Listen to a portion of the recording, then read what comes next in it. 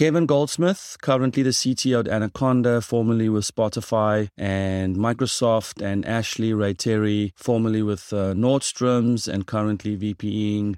Took us almost 0 seconds to jump into the value of CTO communities, forums, and connecting with others. Also, why we don't do it. Because we're just so damn busy. From 7 CTOs, my name is Etienne De Bruin, and you're in the CTO studio. The number of things we have to do outside the job just to stay current is always a problem. And so then it's just, okay, I'm working 50 or 60 hours a week sometimes. And then I've got everything that is in the job, but I also know that I need to continue to sharpen the saw and build my network and all those other kinds of things. So it's more than with the time I have, how do I spend it? How much do I invest in this community? How much do I invest in that community? How much do I invest in just my own research and those kinds of things? It's a challenge. I think it's a shorthand for decision-making too. Like for me, this really comes down to, I get exhausted from making decisions. And I try to make my team make a lot of decisions. I try to give them the autonomy to do that, but I also need to be there to support them. With a group of people that you know for many years, and you see them go from job to job, and you see them succeed and have other team members that also succeed from under them. I think it's not an accident that Kevin and I have worked together before and we find ourselves in the same community. And if Kevin says, just use Avalara, that's enough. Someone I trusted said, just do it. And then there's a proxy one because sometimes I don't agree with the other person's decisions at all. But I respect them and I know them long enough that I can still get a shorthand like that and I can understand an opinion and make a decision so much faster based on trusted recommendation. Yeah, I totally concur. I think one of the massive values of these kinds of networks is getting unbiased, unvarnished kind of real world experience with some of these kinds of things. Again, these kinds of things that we have to make decisions with all the time. And just hearing, oh, we tried it, here's what worked, here's what didn't, and here's why that made sense for us or this didn't. Just that vendor decisions, especially, like vendors are very happy to tell us all these great companies using it. I can tell you, I've seen my logo on companies where I'm like, I don't know if we ever use that. Yeah, I got somebody called me recently to do a checkup on some vendor that they decided we were using. And I'm like, no, I put my name in at their booth at some conference and won a prize and never spoke to them again. Although I still get their email a lot.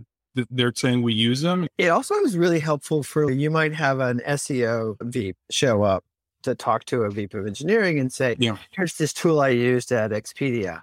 We're going to use this for search in the platform because it improves SEO, blah, blah, blah. And you're like, I think that's my responsibility to make that decision because it's an engineering thing.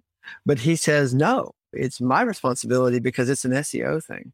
If you can talk to this community of other people and find out, what am I looking at? What's the challenge I'm facing? Because you really need to find out, like, was it painful? Did every one of your developers butt heads against the API?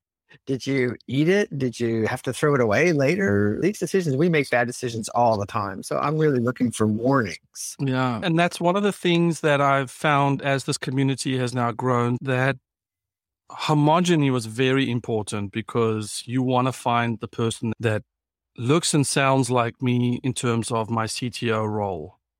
I want to just know, oh, okay, there's this person, there's that person. I've found that I'm starting to play the role of, oh, okay, I'm finding out people have questions around AI. Let's bring an AI person in, not a CTO, or let's bring a CISO in, or let's bring more diverse people in from a functional responsibility and experience area. And now I'm finding that the conversations are really flowing because now there's a shortcut to decision-making, like you said. There's someone I can talk to right now that has been vetted by the group in a way. And hopefully that helps me CTO the shit out of things. CTO the shit out of it. Hey, I'm CTOing over here. I have a founder who I worked with once who was like, man, just CTO the shit out of this, man. And I'm like, okay, I don't know what that means, but let's do that. Well, so Etienne, you brought it up, and I was wondering if we would get a chance to talk about this because it's something that has become really important to me lately, diversity. So I received a job offer through a network, and my response to my partner was, wait a second, I'm a part of an old boys club. Like, I just realized I literally got a job offer from knowing someone who knows someone. And if that group of people all look like me, then by definition, this isn't just a professional network. This isn't just a LinkedIn group. This is actually a place where people get vetted for competency or for compatibility. So it actually is more than just a nice to have. This is a hidden network. I'm not hidden. It's in plain sight. And all the networks are always trying to bring members in, but we have to do more because it's more than just advice, which that too in and of itself is a resource that most folks don't get. Most CEOs aren't paying for coaching for their CTOs, and most CTOs aren't paying for extra training for their VPs of engineering. They're just expecting them to figure it out. Yeah, I think that you just made the angels cry because CTOs need to be able to articulate the value. So I absolutely need orthogonal thinking every single day. And secondly, I have to be able to talk to my CEO and say, dude, this is not a request. I'm telling you, this is what we're going to do. I need this type of network. And instead, it becomes like a hat in hand, like, oh, I would really love this. I remember the first time I put my request in to go to a conference, I thought Christmas came early when it got approved. Yeah, I could fly to Paris, rounds and rounds of why I need to go, what am I going to bring back, blah, blah, blah. And I remember feeling, wow, they did something amazing for me is they sent me to a place where I can go learn more things to bring back to this company. The cost of training is so much less than the cost of acquisition. I don't know about you. I honestly have a much easier time advocating for training for the people that work for me than I do advocating for my own training. I can very easily develop an ROI and articulate why it's important that I include this amount of money in my training budget every year. But it's a lot harder for me to say, I want to spend some of that on me than I want to spend some of that on my team, especially when you're in a more of a startup environment where just having a training budget at all as part of your yearly budget is a bit of a luxury, and there's always pressure on it from finance. I think that's always been, it isn't that I don't believe in it. It's more a question of, all right, would I rather say, I want to spend this money on me? I may have to tell 2 or 3 people they don't get to go to a conference this year. Or would I rather have them go to the conference and then I decide whether it's worth it for me to spend myself? Bad leadership can be catastrophically expensive. So let's dig into that because I do find that this is a prevailing trend with people who've worked their way. And I think none of us went to CTO school. We loved programming. We just became good at it. We kept on loving it. And then we started thinking about products, and then we started thinking about business, and now we're CTOs.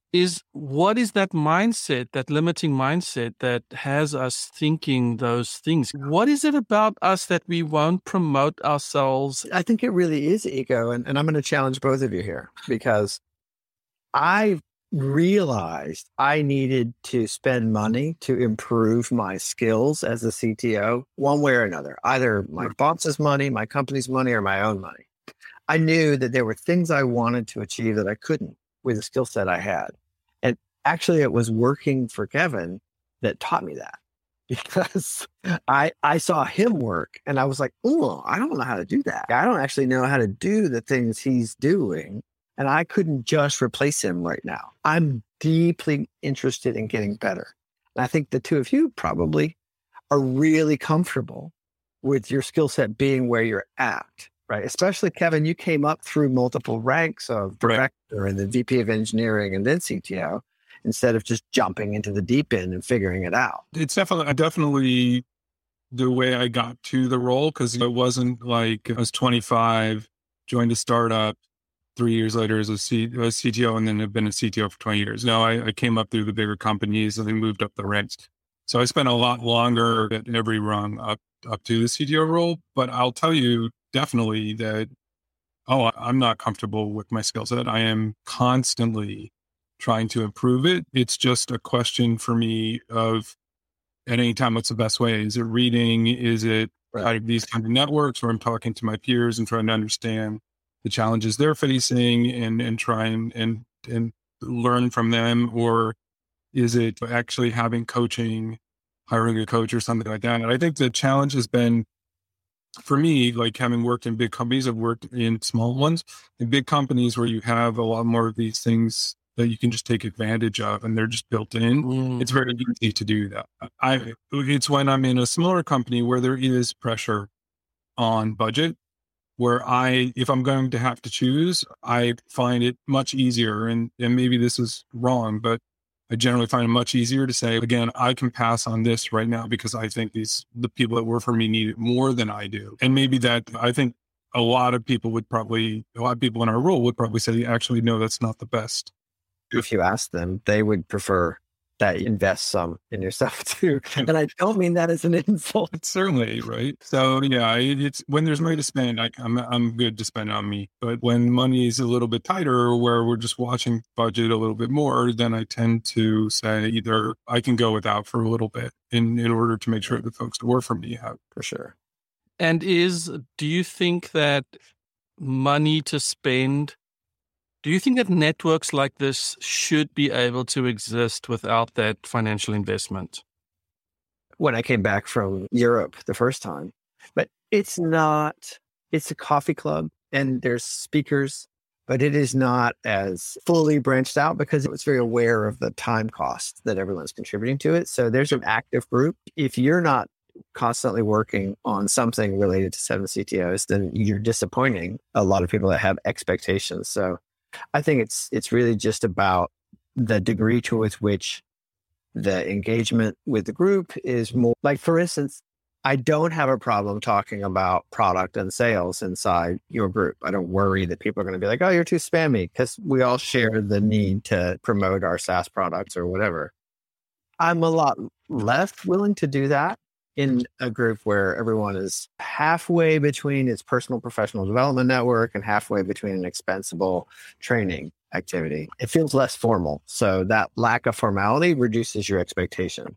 So, and it's definitely hard to maintain virtually. No, I agree with that. I'm a member of kind of local organizations of senior technical leaders in Seattle and London and Germany, as well as like on, 5 different Slacks of technology leaders that probably we're all on. And I find all of them valuable. For me, I think specifically because I'm the one paying to be a member. It's coming out of, my pocket.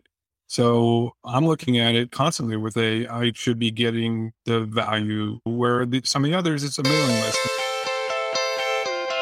That was Kevin Goldsmith and Ashley Ray-Terry. And actually, they'll be in the studio soon again with some reflections on the Spotify model for organizing software development teams. So be sure to check that out. Also, check out 7ctos.com, 7ctos.com. And you'll find a lot of information around peer groups for CTOs, VPEs, directors, and also one-on-one coaching. So be sure to check that out. And also, please leave us a little review or a little 4 stars, 5 stars. And let's get some momentum going. Cheers. See you next week.